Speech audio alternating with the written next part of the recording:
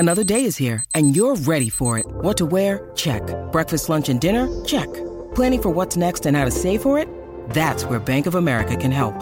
For your financial to-dos, Bank of America has experts ready to help get you closer to your goals. Get started at one of our local financial centers or 24/7 in our mobile banking app. Find a location near you at bankofamerica.com/talktous. What would you like the power to do? Mobile banking requires downloading the app and is only available for select devices. Message and data rates may apply. Bank of America N.A., member FDIC. When you need mealtime inspiration, it's worth shopping Kroger, where you'll find over 30,000 mouth-watering choices that excite your inner foodie. And no matter what tasty choice you make, you'll enjoy our everyday low prices, plus extra ways to save, like digital coupons worth over $600 each week. You can also save up to $1 off per gallon at the pump with fuel points. More savings and more inspiring flavors make shopping Kroger worth it every time. Kroger, fresh for everyone. Fuel restrictions apply. Hello, it is Ryan, and we could all use an extra bright spot in our day, couldn't we? Just to make up for things like sitting in traffic, doing the dishes, counting your steps, all the mundane stuff. That is why I'm such a big fan of Chumba Casino. Chumba Casino has all your favorite social casino-style games that you can play for free anytime, anywhere with daily bonuses. That should brighten your day a little. Actually, a lot. So sign up now at ChumbaCasino.com. That's ChumbaCasino.com. No purchase necessary. VGW Group. Void where prohibited by law. See terms and conditions. 18+. All square at the Battle of the Bridge.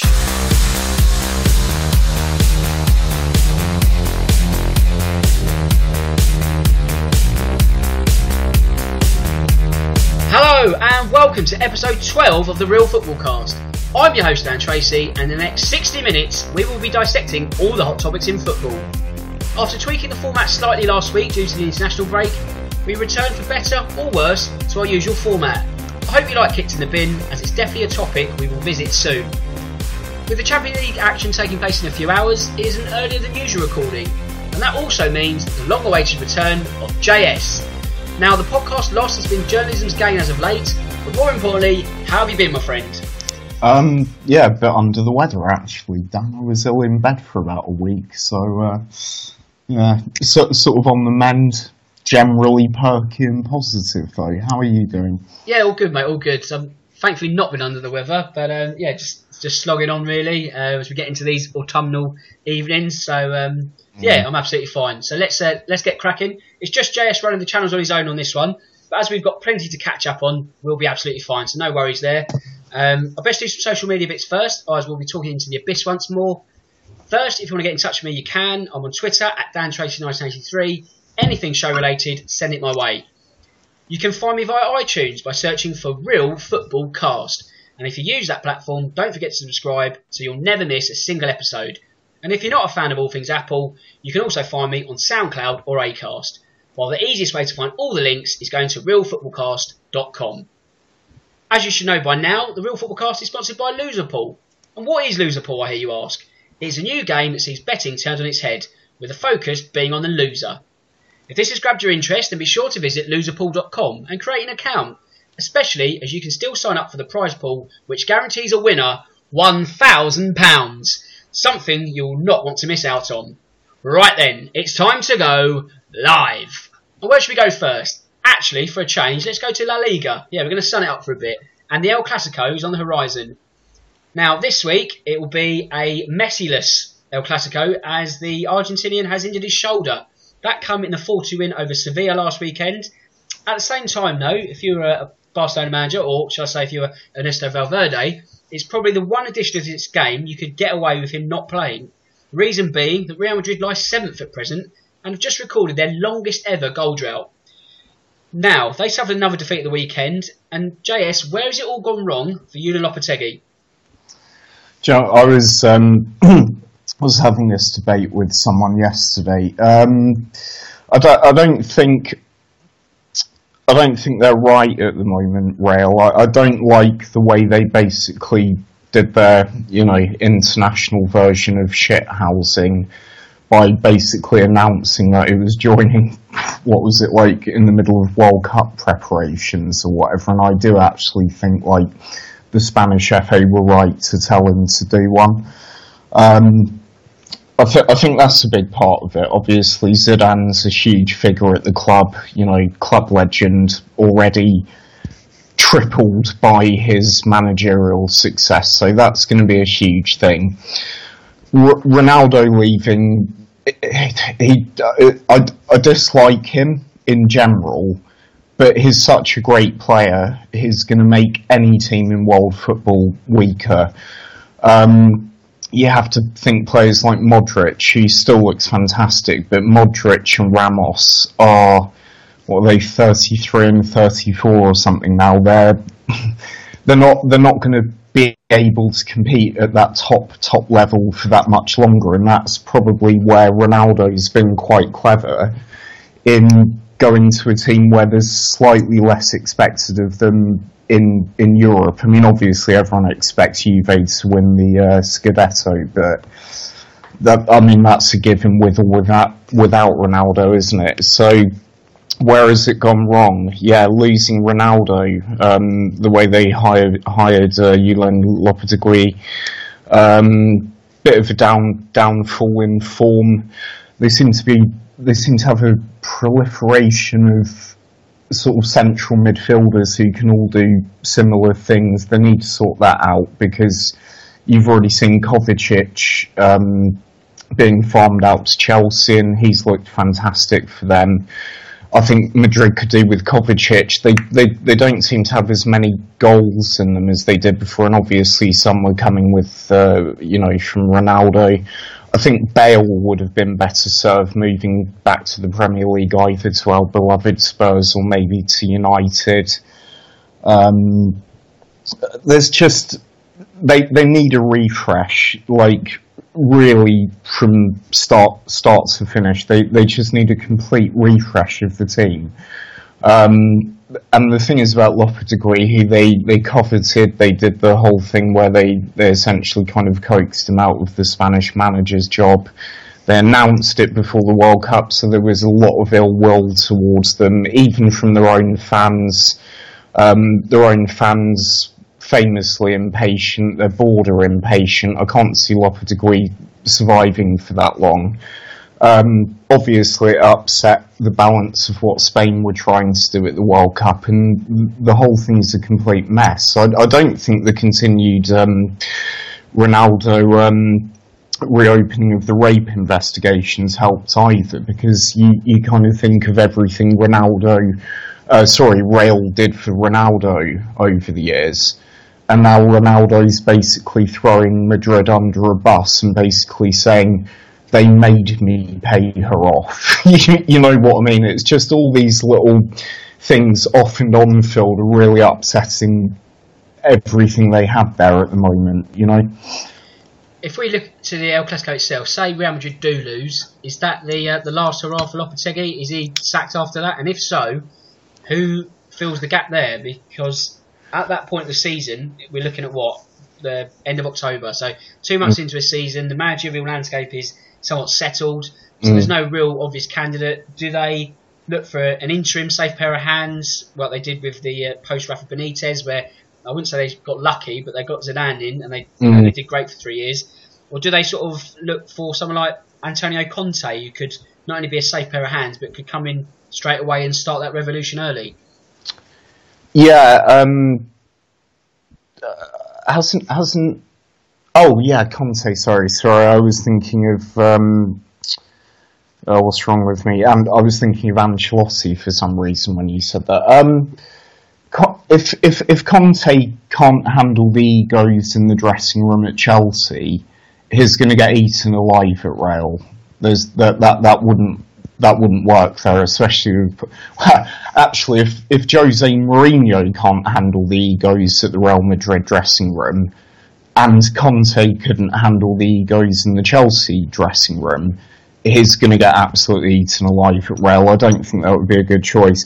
If they do sack Lopetegui this early on, I'm going to be genuinely livid about that, because I do think Real do kind of feel they can ride roughshod over a lot of European football, and then when they did it to the national team, that really fucks me off. It really upset the balance of their World Cup.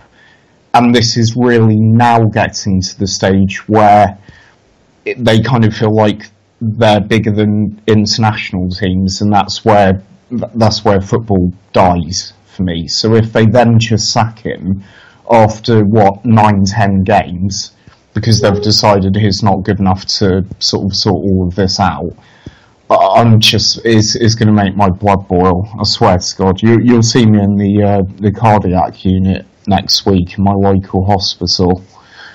Let's play devil's advocate and let's say that Lopetegui is sacked, for better or worse, and then there's a safer pair of hands that sees them through to the end of the season, and then the merry-go-round really picks up a pace. And then, do Tottenham fans have cause to be worried if Lopetegui gets sacked? Because then that link surfaces its ugly head again, doesn't it? It depends what happens. I mean, I think fundamentally Pochettino's quite a sensible bloke. I think he still likes the idea of building a dynasty at Spurs. I don't think he's a mercenary. I mean, Levy's already just given him a $2.5 million a year pay rise and pay rises for his 3 musketeers. So I think he's one of those sensible managers that would look at the Madrid job, look at its record and look at the risk and reward, because he might go there and win like a Champions League and still get fired. He might go and win 3 La Ligas in a row and lose 2 Champions League finals and still get fired. I just don't think he's that kind of bloke. I don't think he'll look at it and go, that's a poison chalice. I don't think he's stupid enough to kind of go there and think everything will be great, even if I'm winning. I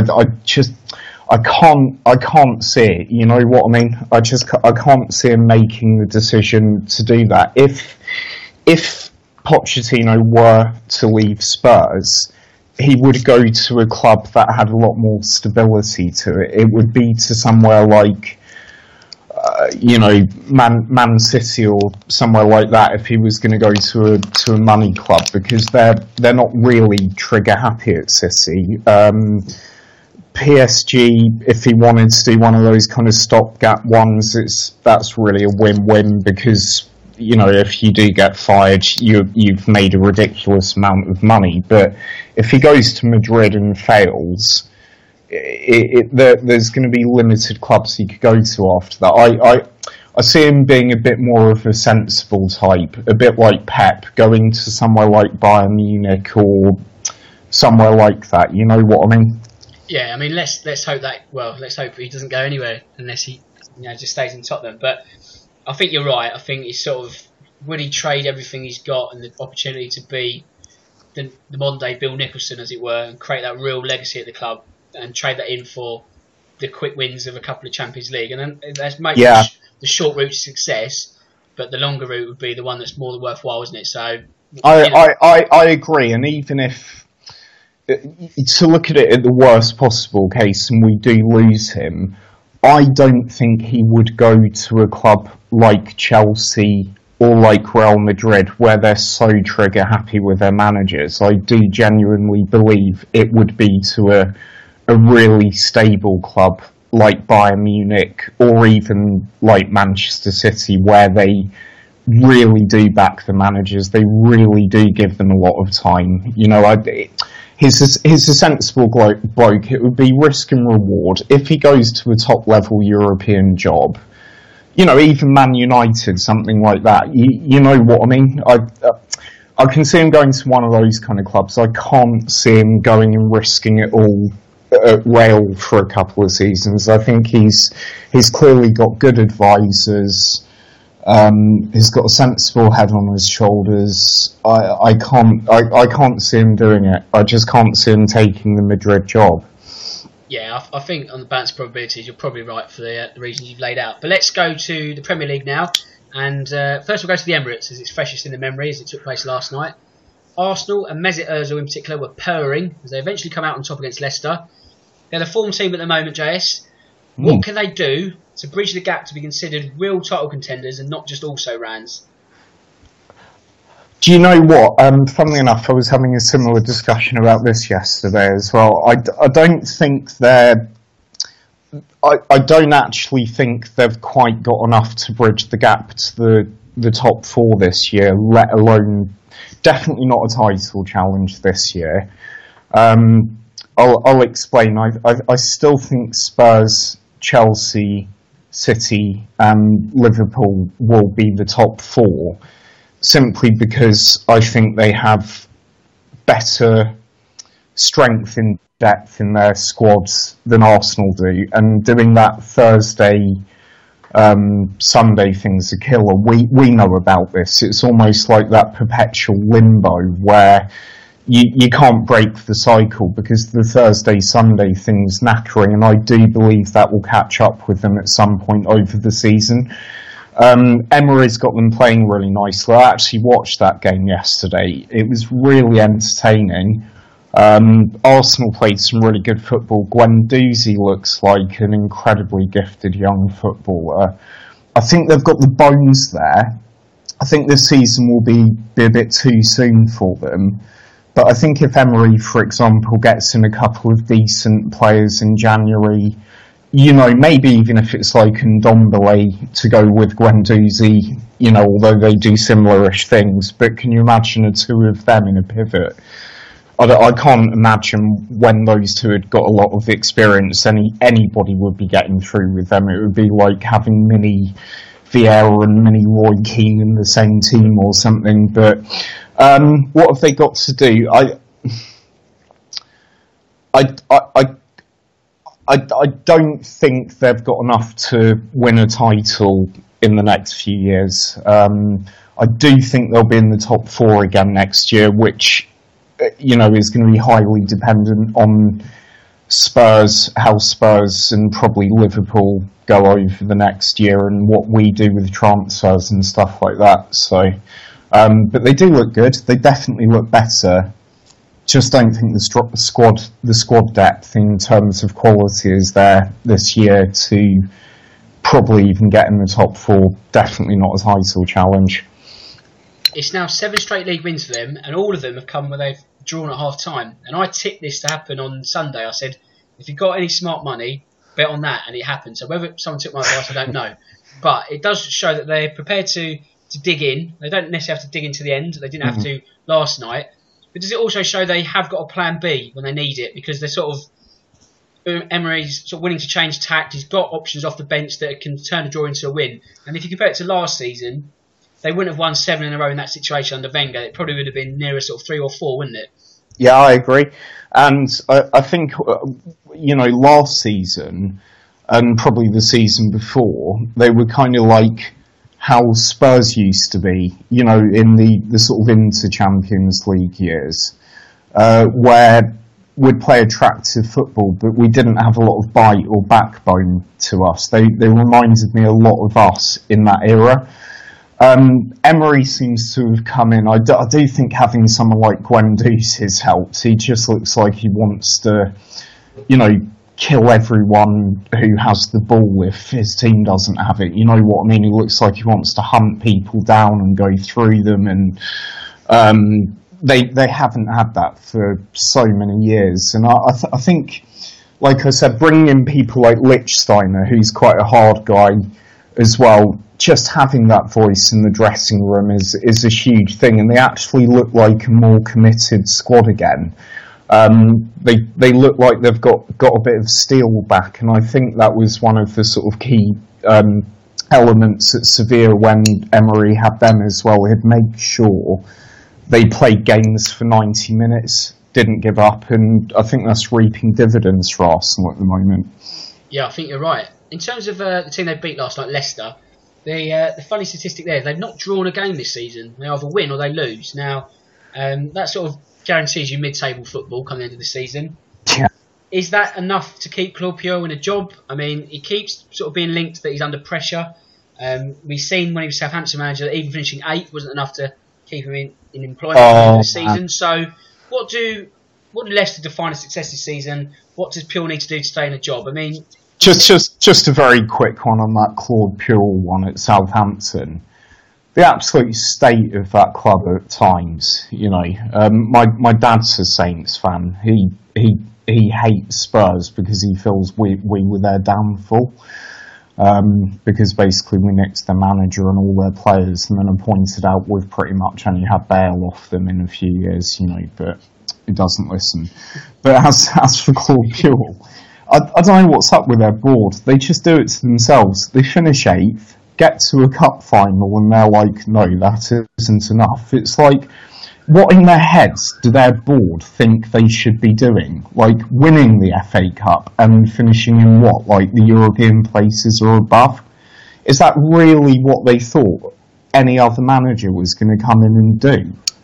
Well, yeah, absolutely. And now it's sort of diminishing returns, isn't it? Because you look at Southampton a few years back, under sort of Pochettino and Koeman, this constant conveyor belt of talent, and, they're still producing young players, but they've lost that identity, haven't they? They lost that thing that sort of made them a great team to watch and just on the precipice of European places and getting into Europe. And now it's this sort of death by a thousand cuts almost, isn't it, under Mark Hughes? And it sounds super harsh, but they kind of look a bit like Stoke did for years. You know what I mean? They're not like, at least Swansea always had that sort of free-flowing attacking football. Wasn't always effective, but it was at least good to watch, I don't know. I mean, Leicester, God, what should they be doing? I mean, they've had no real influx of,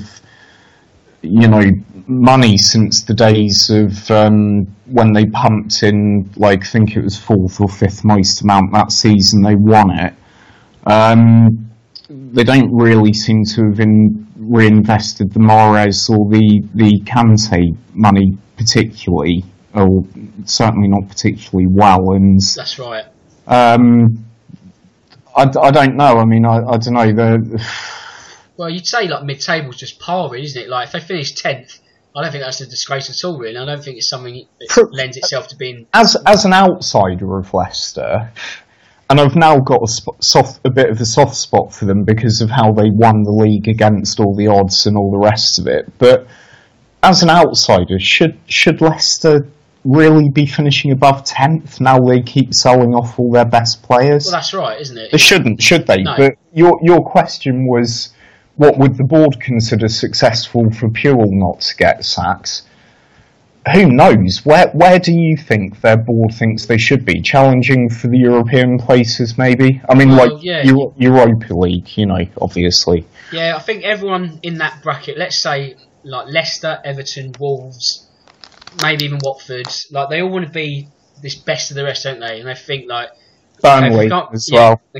So if we can't finish 6th, let's at least be 7th and maybe get into the Europa League. And it's like, if we're not 7th, then that's failure. But that's a really hard objective to sort of go for, because only one team can be that, and then you've got 5, maybe 6 teams gunning for that one. So then you've got, have 5 teams failed? And you think, well, no, not really. It's just that, the gap between 7th and 10th, it's how can one be successful and one not really, because ultimately they're not that dissimilar, are they? So it's very, very hard. I mean, if it was like 7th and 15th, you think, okay, it's a bad season. But to finish 10th with that kind of group of clubs you're competing with, I don't think that's a disgrace. But it's a bit like the 1st to 6th thing, isn't it? It's like genuinely almost say we fast forwarded to the end of the season and hadn't played a game yet, and you saw the top 6 in almost any order.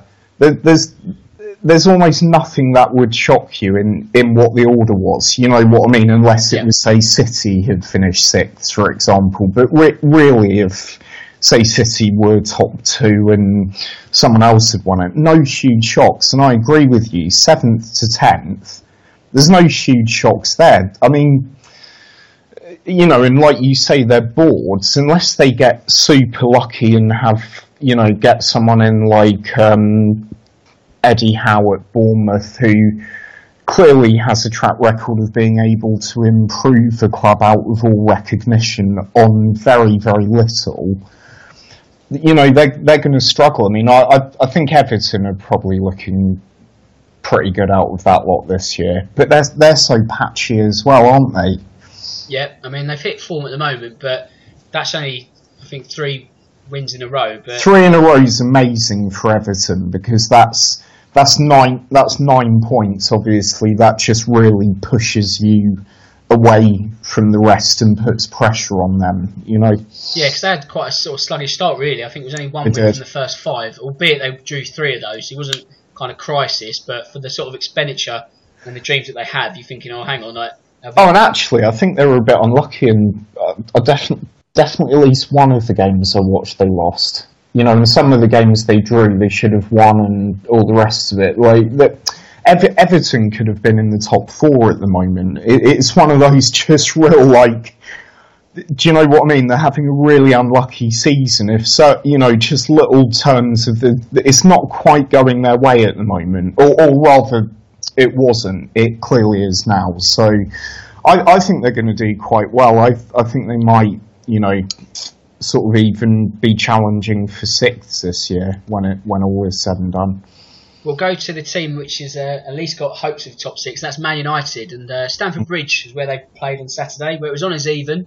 Although it must be said the column inches were written more about proceedings on the touchline at the end than opposed to actually on the pitch. So first, I'd like your thoughts on the scuffle or the sort of the set to, and then was the draw a right result? So a sort of 2-part question. If you could fire away on that one. Oh God. To be honest, it's probably going to sound really bad, but I actually found the scuffle quite funny. That's exactly what I was going to say. Because, when pundits say, oh, we don't want to see that, and you're like, actually, yeah, we do want to see that. Actually, yeah, we do. It's like, I was reading some of the reactions, and this is a perfect example of how middle-class football has become now. There was some, clearly quite well-educated people on there going, oh, this is shocking, it shouldn't be in the game. And you're there like, fucking hell, mate, have you ever even been to a football match? It's fun. I want to see that passion. And then it was like, the FA are going to give the clubs warnings. And it's like, yeah, that's fine, because the FA are kind of going, yeah, we sort of need to be seen to be doing something about it, but really that's going to mean fuck all. It's not like they've slapped them with fines and touchline bans. Yeah, do I love the Chelsea head of sports science or whatever he was, running up the touchline and celebrating wildly right in front of Mourinho, and then Mourinho reacting, and then all the squads? Of course I do. As long as it doesn't go stupidly far and people are literally getting broken noses and stuff like that. It was pretty handbags, the whole thing. Yeah, absolutely. It's not like they suddenly started pulling out baseball bats and chainsaws. You know what I mean? It was okay. I want to see that. I want to see a bit of fire and passion. I want to see that from players and managers. I thought that was great. Yeah, so I think the draw. I think that probably was about a fair result on balance. I think Chelsea pretty much dominated it. Not necessarily dominated it, but I felt they were in control of the game until United scored, and then they seemed to get their tails up, and it really looked like United were just going to run away with it after that. And fair play to Chelsea, they really, really dug in.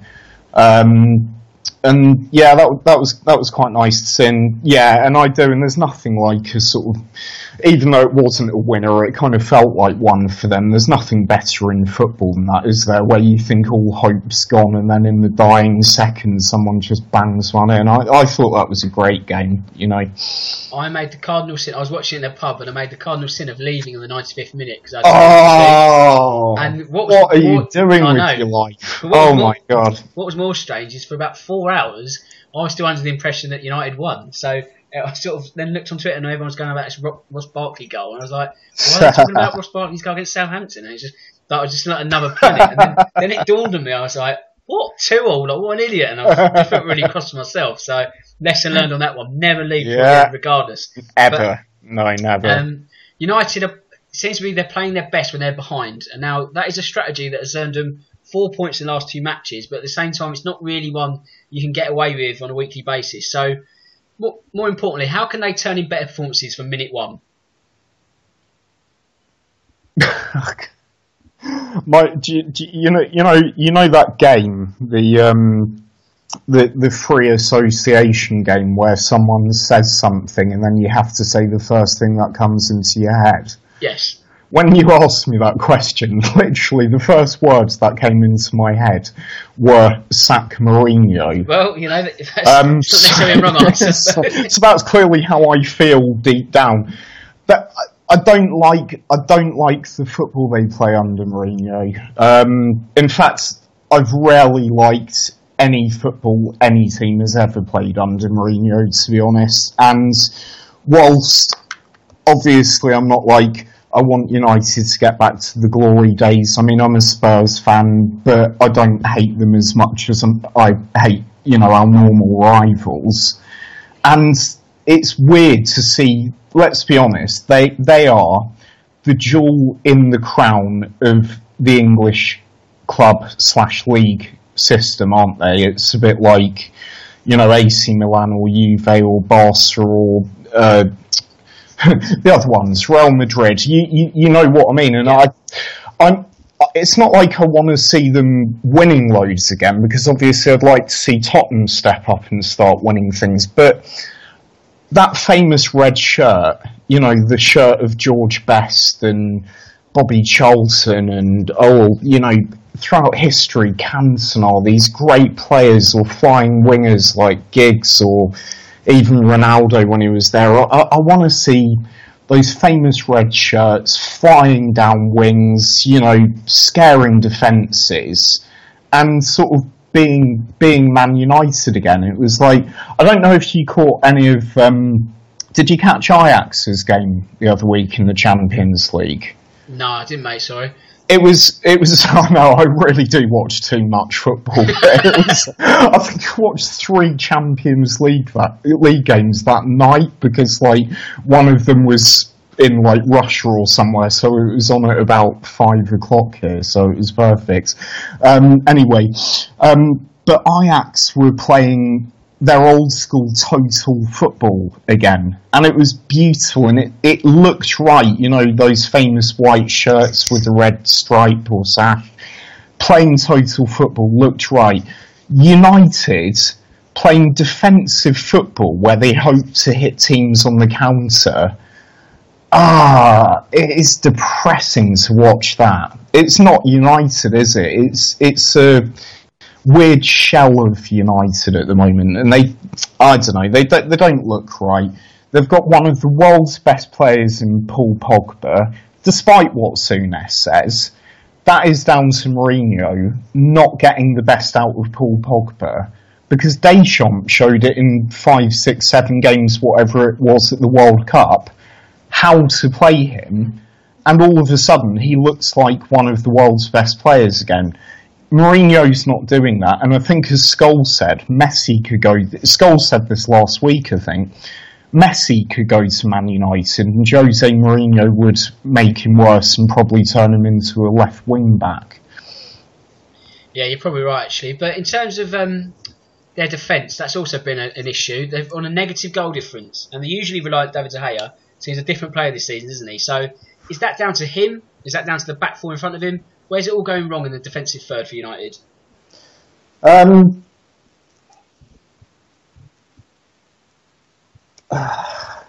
That's another really tough one.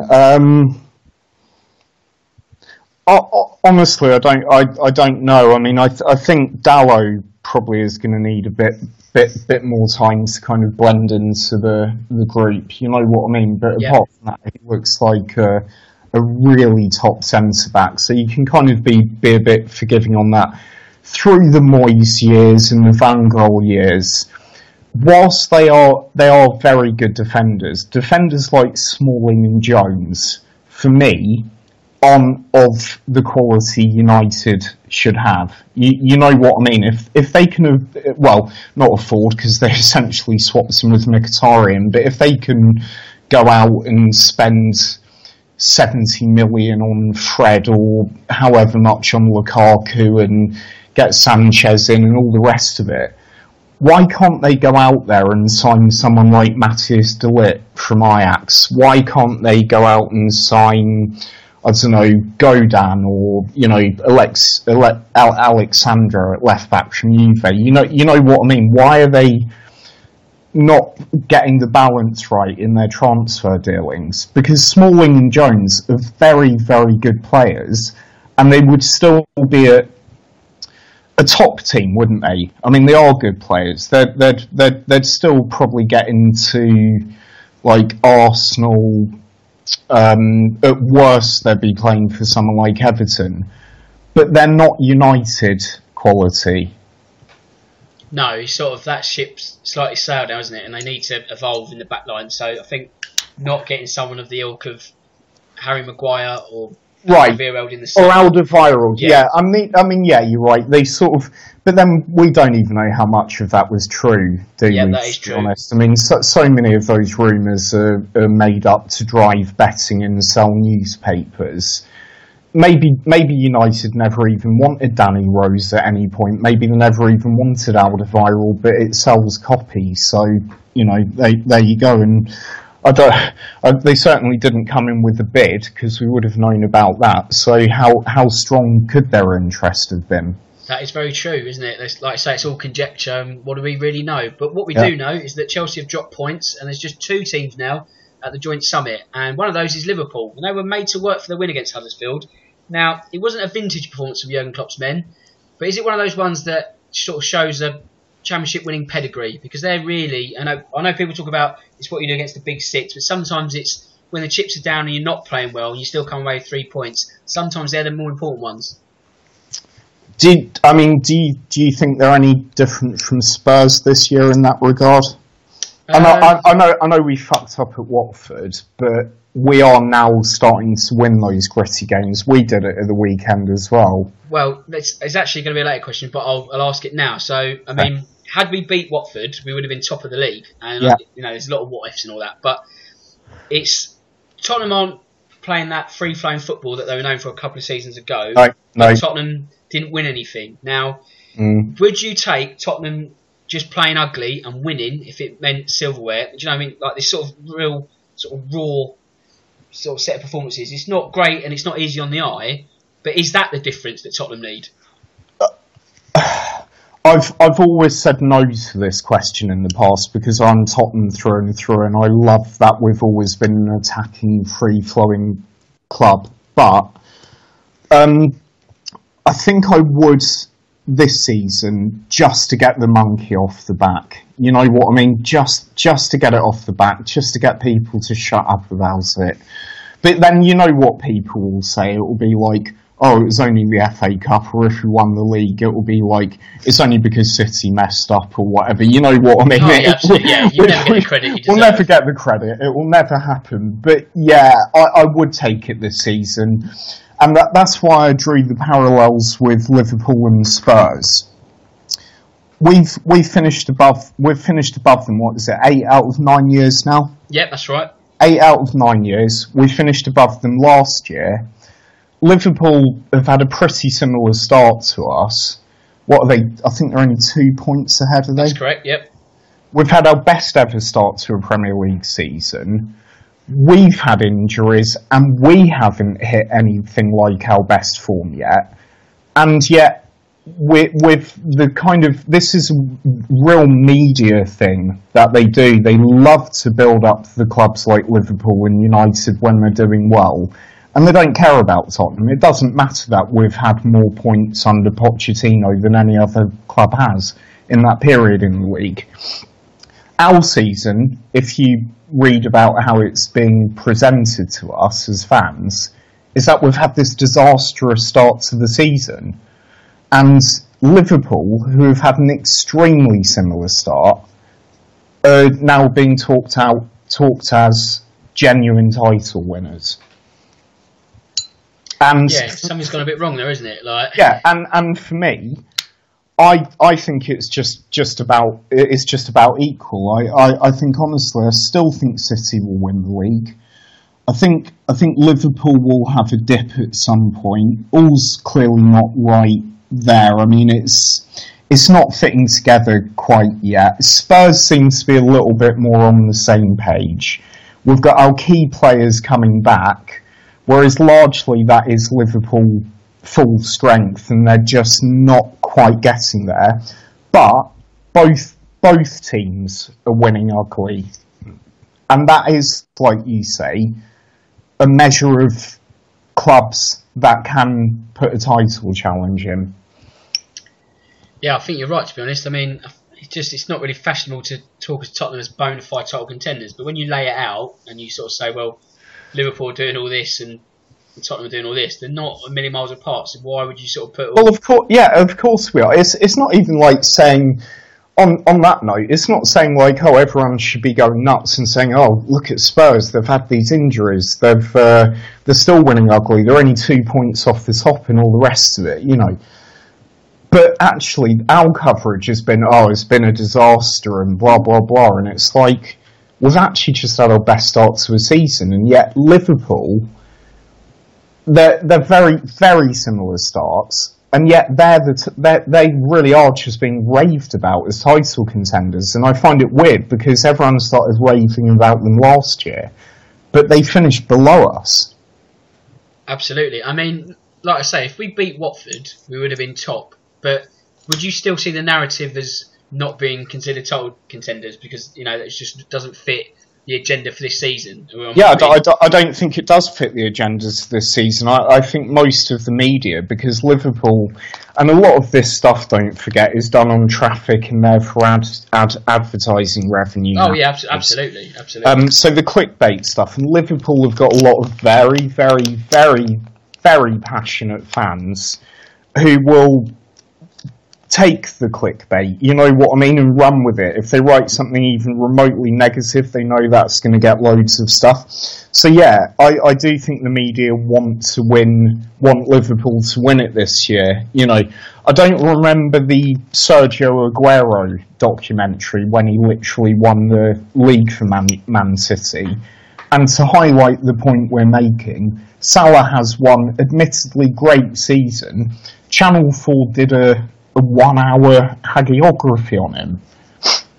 You know, I haven't seen Kane's one of those, no, or whoever. true. You know, it's ridiculous. Well, it's like when Football365.com just have wall-to-wall Arsenal articles because they know that drives the traffic, which drives their revenue, and it's just like you can just see through it straight away, can't you? So, and we as Spurs fans need to start doing better on not clicking about the negative stuff on us because it drives their revenue up. Yeah, that's what we need to do. Is when they're like, oh, you know, if Lopetegui does get sacked, 1 million articles will be about Pochettino leaving. Don't click on them. Don't give them money. Starve their oxygen because they're shit. Absolutely. If you stop feeding the machine, then these articles go away very quickly. But, and that goes for all of Talk Sport as well. Yeah, exactly. With the Adrian Durham thing, it's like moth to a flame. And he says a comment, and you can see it a mile off. And people just latch onto it and have this, and it just, you know, people retweet it and they comment. And you're like, what are you doing? Just leave him alone. Like, oh, it's oxygen. It drives, you know, listenership and blah blah blah. They'll know. Adrian Durham actually isn't a stupid bloke. Oh yeah, absolutely. He's most of that will be coming down from the producers and the managers saying, oh look, we've got these metrics that say when you say something controversial about ... or you call this player shit, we get a spike in engagement and all of the rest of it, you know. We need to be more savvy as fans, and we need to do more about getting the message out about this, because people aren't idiots. But when they see it there, it's so easy to react so quickly on social media, and so you just write stuff like, fuck you, Durham, you ginger, you know what I mean, and all the rest of it. And it just goes like that. And it's like, stop feeding them, then us as readers, as fans, will start getting better coverage, and we can start to trust the media again because they'll be forced to do it. Yeah, you're absolutely right, but unfortunately there's a lot of low-hanging fruit out there, isn't there? So exactly. And that's my rant for the week. I think that should be a section anytime I'm on. Yeah, I think we can have that. Well, I can't tell you when it's going to come now. I just get triggered, as the kids say. That's all right. I need a klaxon or something. Right. So let's get back to some on-pitch action. And If we go Yeah, back and to the klaxon can just keep sounding whilst I'm speaking, so everyone else doesn't have to listen to it. Drowns it out. Or whatever. Yeah, exactly. Yeah. So right.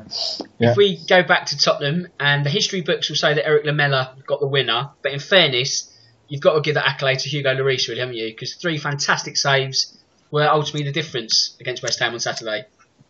I actually, do you know what, this is weird, because this is the first time this ever happened on here, was actually having this discussion about Hugo Lloris, and I said I would still have him in the top 5 world keepers, basically. His mistakes get pounced on and highlighted more than anyone else, but I'm one of those weird people. I love goalkeepers. I don't think they get the credit they deserve. They only seem to be in the news when they make a mistake, i.e. Loris Karius at Liverpool last year, etc., etc. But in terms of shot stopping, he's definitely in the top 5 of the world. In terms of organising his defence, he's in the top 5 of the world. As the sweeper keeper thing, maybe top 6, 7. His distributions, let's say, become a little bit more patchy the last few years. But the important things he does, leading his team from the back, organising the defence well, and being a world-class shot stopper, puts him in there. And I think that was a vintage Hugo display and answered a lot of his critics, and I was chuffed for him at the weekend. Yeah, absolutely. It's exactly what he needed. Obviously, that shaky start, not even on the pitch, just through injury and whatnot, Right. driving all that. He just needed it, and it was like he's back. And I think if we can have more of that, it also gives confidence to Tottenham's back four as well, because we tried the same tactic against Watford, where we went ahead and then decided to let the opposition onto us, but we had Michel Vorm in goal, and that was the difference, I think. If we had Lloris in goal against Watford and deployed those same kind of tactics, I think we would have won, we'd have been top, but Salavi, that's life, isn't it? Although I do think Paulo Gazzaniga looks very good. Yeah, you can't him as well. He helped start the run, didn't he? Win against Brighton, so he did. And also, what I would say about Lloris, and you touched on it very well about instilling confidence in the defence. Davinson Sanchez needs that, because he's suddenly thrown into a back two with Jan Vertonghen, or back three, whatever it is, if Dyer's going to drop in there, and he's a young lad who's. He just looks incredible. I love Sanchez, but he needs that calm head behind him. He needs to know his goalkeeper's not going to make mistakes, he's going to back him up. Because he has looked a little bit lost in that new formation the last couple of games, Sanchez. And I think that will benefit him the most. Before we move on from Spurs, can I just give I never thought I didn't think these words would ever leave my lips, but really quick shout out to Musa Sissoko. Yeah, if you want, yeah. Who, genuinely. No, I've been one of his biggest critics over the last 2 years, largely because when you watched him with France at the Euros, he was one of the best 3 players, and I thought that's what we need. We need that ball carrier who can just suddenly pick it up deep and, run through loads of people and set up opportunities. And he hadn't really been doing it for Spurs. I don't know whether it was a confidence thing. I don't know whether it was because he came on during games we needed to see out or game manage. But when he came on the other night, who did he come on against? Struggling to remember now. Who did we beat before West Ham? We beat Cardiff. Yes. And when he came on, he actually started to make a few of those runs, and I thought, yes, Musa, that's the one we want to see, And then he did it a lot at the weekend, and I thought that was easily his best game in a Spurs shirt. Admittedly, the bar's not that high, but he suddenly looked like he didn't look out of place in the team, And that was completely exemplified by his cross, which, let's be honest, that was on his weaker foot.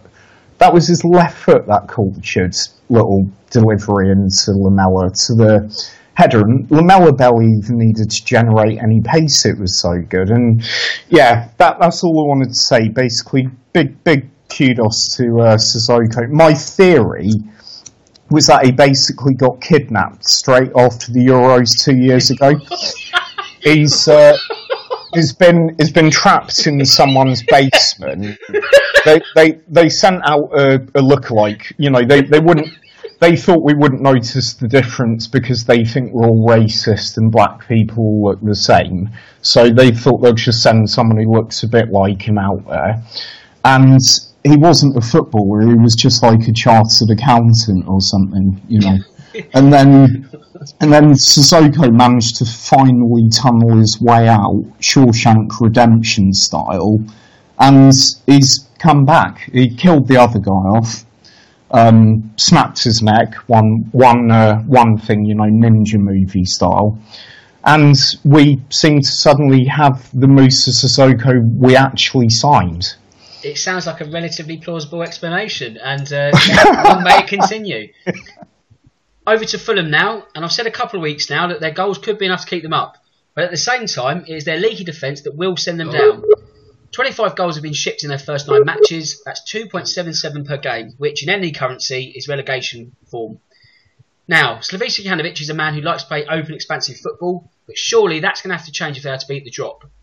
Now, JS, does this boil down to tactical naivety? Is he too rigid in his ways, thinking, I've got a system that's worked previously, and that's the only way we're going to do stuff? Or is there something else that's underlying there? What's your take on all things Fulham? I think they've got quite a lot of new players to bed in. Some teams seem to be able to do it a little more quickly than others, but you have to bear in mind as well.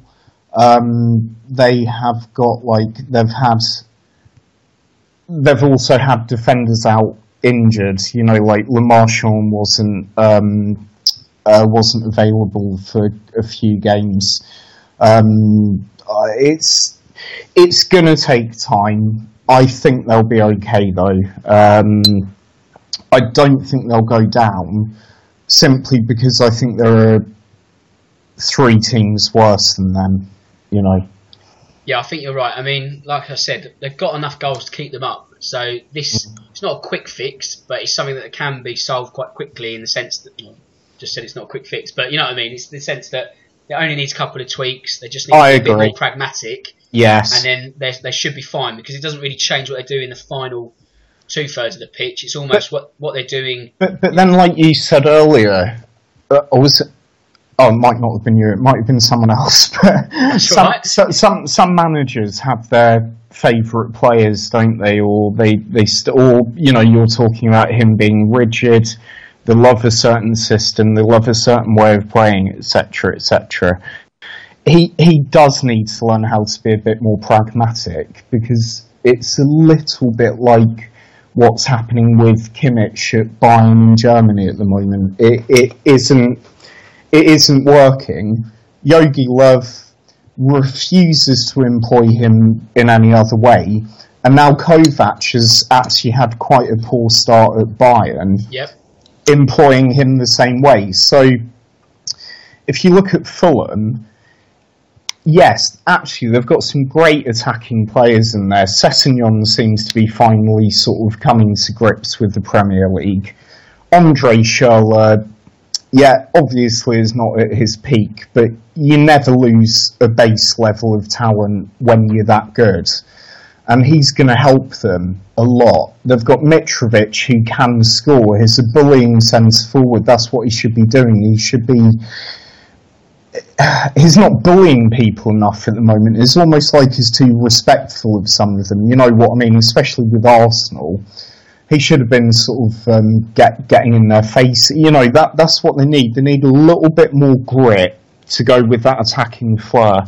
Whether that's in, recruiting in January, maybe 1 or 2 more, or maybe it's in, like you say, just slightly tweaking it. So, yeah, it's a little bit more pragmatic and work on the defensive side a lot in training. But I don't know. They're exciting. They're fun to watch. It's kind of like they're kind of like a really bad version of how Spurs used to be. Their philosophy seems to be, we'll just try and outscore whoever we're playing. You know. Yeah, I mean they've certainly been a decent addition to the Premier League, but I think they need to change things if they want to be there for the season. Definitely agree, mate. They need to sort it out defensively.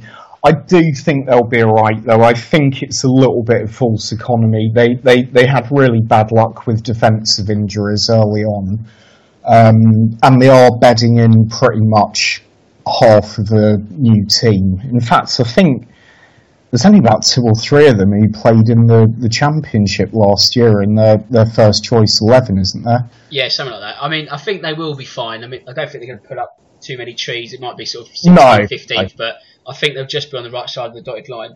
Which leads us to our loser pool picks of the week. Now, last week was a bit of a mixed bag because my 2 guests got it wrong. Matthew, who was on the show for the first time, who had a cracking debut trying to kick stuff into the bin, he went for Brighton to lose at Newcastle. Got that wrong. Cole went for our, should I say, our second favourite team in this podcast, Wolves. He went for a Wolves win, so that was a Watford pick. Wrong, and I was the only one who got one right, and even me nearly got that wrong because Everton and Palace was 0-0 with about 86 minutes to go. Oh, crazy! But thankfully, I've never celebrated an Everton goal so much as Palace lost 2-0. So, I came out on top last week, but we reset the clock to 0 as we go this week. So, Cole, let me get this right. Despite the fact that I've not been on for a couple of weeks. Well, you sort of buggered the league format, to be honest. Let's just say you won because you've had. Yeah, I was going to say. So let me get this right. You basically reset it because I was winning. Well, I think I'm just going to have to do sort of weekly picks because I can't. There's no sort of continuity from week to week, unless because I don't know. Do you know what I mean? Like I need to work a new format. So congratulations, JS. You are our autumn champion, shall I say? Yeah, I'll take that. You've won the first silverware of the season, first loser pool prize, but now let's see if you're good for your money this week. So Cole, who can't join us because it's an early recording, so big shout out to Cole as always. He'll be back with us next week. He's gone for Spurs, his own Spurs, to lose at home to Manchester City on Monday. Now, state of you, Cole. Yes, terrible. Yes, I can see why he's done it. Do I agree with it? No. So. I don't actually agree. I think we'll draw that. Yeah, I mean it's my birthday on Monday, so I'm going to that game, and I would love at least a point. That's all I ask, Tottenham. But yes, Cole's gone for Spurs to lose at home to City. That is such a Spurs fan thing to do. Yes, I like it. It's like, no, we'll lose to City. Yeah, that's fine. The glass is definitely half empty on that one. I don't think he even has a glass. No, it's just spilt everywhere. But I backed Everton last week to win. I'm now going to flip that around, and I reckon they're going to lose at home to away to Man United, which I know United aren't great at the moment, but I just think I don't know. I mean, they have got 4 points out of 6. If they can get the first goal, then I think they should be fine. But knowing my luck, that could end up being a draw. And that's not to say I'd go a draw on that one, but I'm not going to talk you out of it. No, that's fine. So. I'm going for that one. And JS, as autumn champion of our loser pool picks, has gone with quite an easy pick this week, but I think that's the champion's right, as he's gone with Cardiff to lose away at Liverpool. So, I mean, really, I don't think we're going to learn anything from that one. Be a shock if it doesn't happen. I don't think you really need to explain either why, Carl, do you? Jace. Yes. Whatever. I was like, wait, Cole's not here, is he? He's just radioing in. Just radioing in. In my head, even though I knew he wasn't here, I was just waiting for him to speak then. So I was like, yeah, okay. I've got all of mine right so far. You have. Actually, if you are following at home, just always follow what JS does, because he always gets them right. So, if anything, it's more about an undefeated streak that we're playing for now. Can JS beat football? That's the game we'll be playing for the rest of the season. Can JS beat football? So yeah, Cardiff. Yes. They're going to. I think Liverpool will finally hit a bit of their stride and hammer them like 3-0 or something. Always giving us a score as well. Actually, I like that. Maybe we should have them to back them up as well. But good idea. I think you're about right. Best do some admin. So the apologies this week go to Newcastle and Brighton fans. That was a decent sort of a topic, but it's not going well for Newcastle, so probably best we didn't mention that. Again, apologies to Wolves and Watford fans, didn't have time for that one. Everton Palace we just about spoke about for a second or two, so that one's covered. Bournemouth Southampton, that just happened. Any 0-0 doesn't get any time of day on this show, so that's the rules. I don't watch them a match of the day. If it's 0-0, it does not exist. So that's the admin bit. I guess if you want to get in touch with me, you can, as I said, on Twitter at DanTracy1983. If you want to get in touch in terms of comments, feedback, if you want to be on the show, get in touch with me and we'll give you a space during the season. JS, an excellent run out this afternoon, earlier than usual that we do, but as always, it's an absolute pleasure coming on. I know you can't offer your time weekly, but when you do, it's always much appreciated, and I really look forward to picking up this again soon. Brilliant, Dan. Thanks for having me. I'm probably a bit less drunk than normal as well. Well, just any time. Absolutely, mate. There we go. Drink as much as we want this show. It's an 18-plus show, so that's absolutely fine. And with that said, it just leaves me to say that my name's Dan Tracy. This is the Real Football Cast in association with Loser Pool. And until next time, goodbye.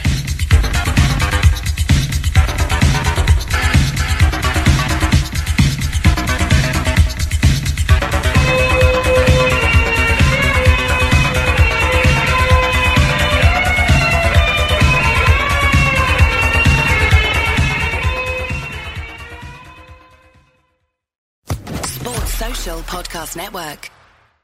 It's time for today's Lucky Land horoscope with Victoria Cash. Life's gotten mundane, so shake up the daily routine and be adventurous with a trip to Lucky Land. You know what they say, your chance to win starts with a spin. So go to LuckyLandSlots.com to play over 100 social casino-style games for free for your chance to redeem some serious prizes. Get lucky today at LuckyLandSlots.com. Available to players in the U.S., excluding Washington and Michigan. No purchase necessary. VGW Group. Void where prohibited by law. 18+. Terms and conditions apply.